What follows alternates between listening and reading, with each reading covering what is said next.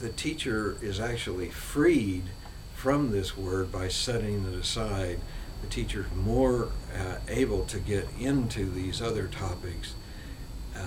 And there's no need to feel guilty about making this substitution, because Mark Twain himself was our most commercial writer that we've ever produced in America.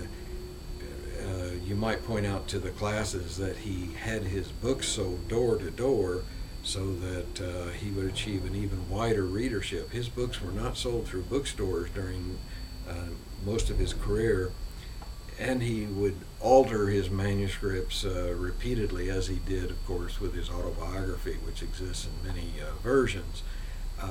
Mark Twain was much more interested in getting readers into his books, and so here's a way to get these books back into classrooms where otherwise they might be offensive and prohibited.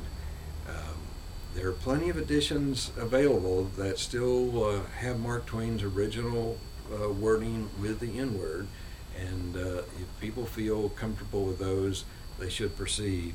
But for places where the novels are not able to be taught otherwise, here with the New South edition is an alternative that still captures all the important messages that Mark Twain was trying to give us in his two novels, Tom Sawyer and Huckleberry Finn.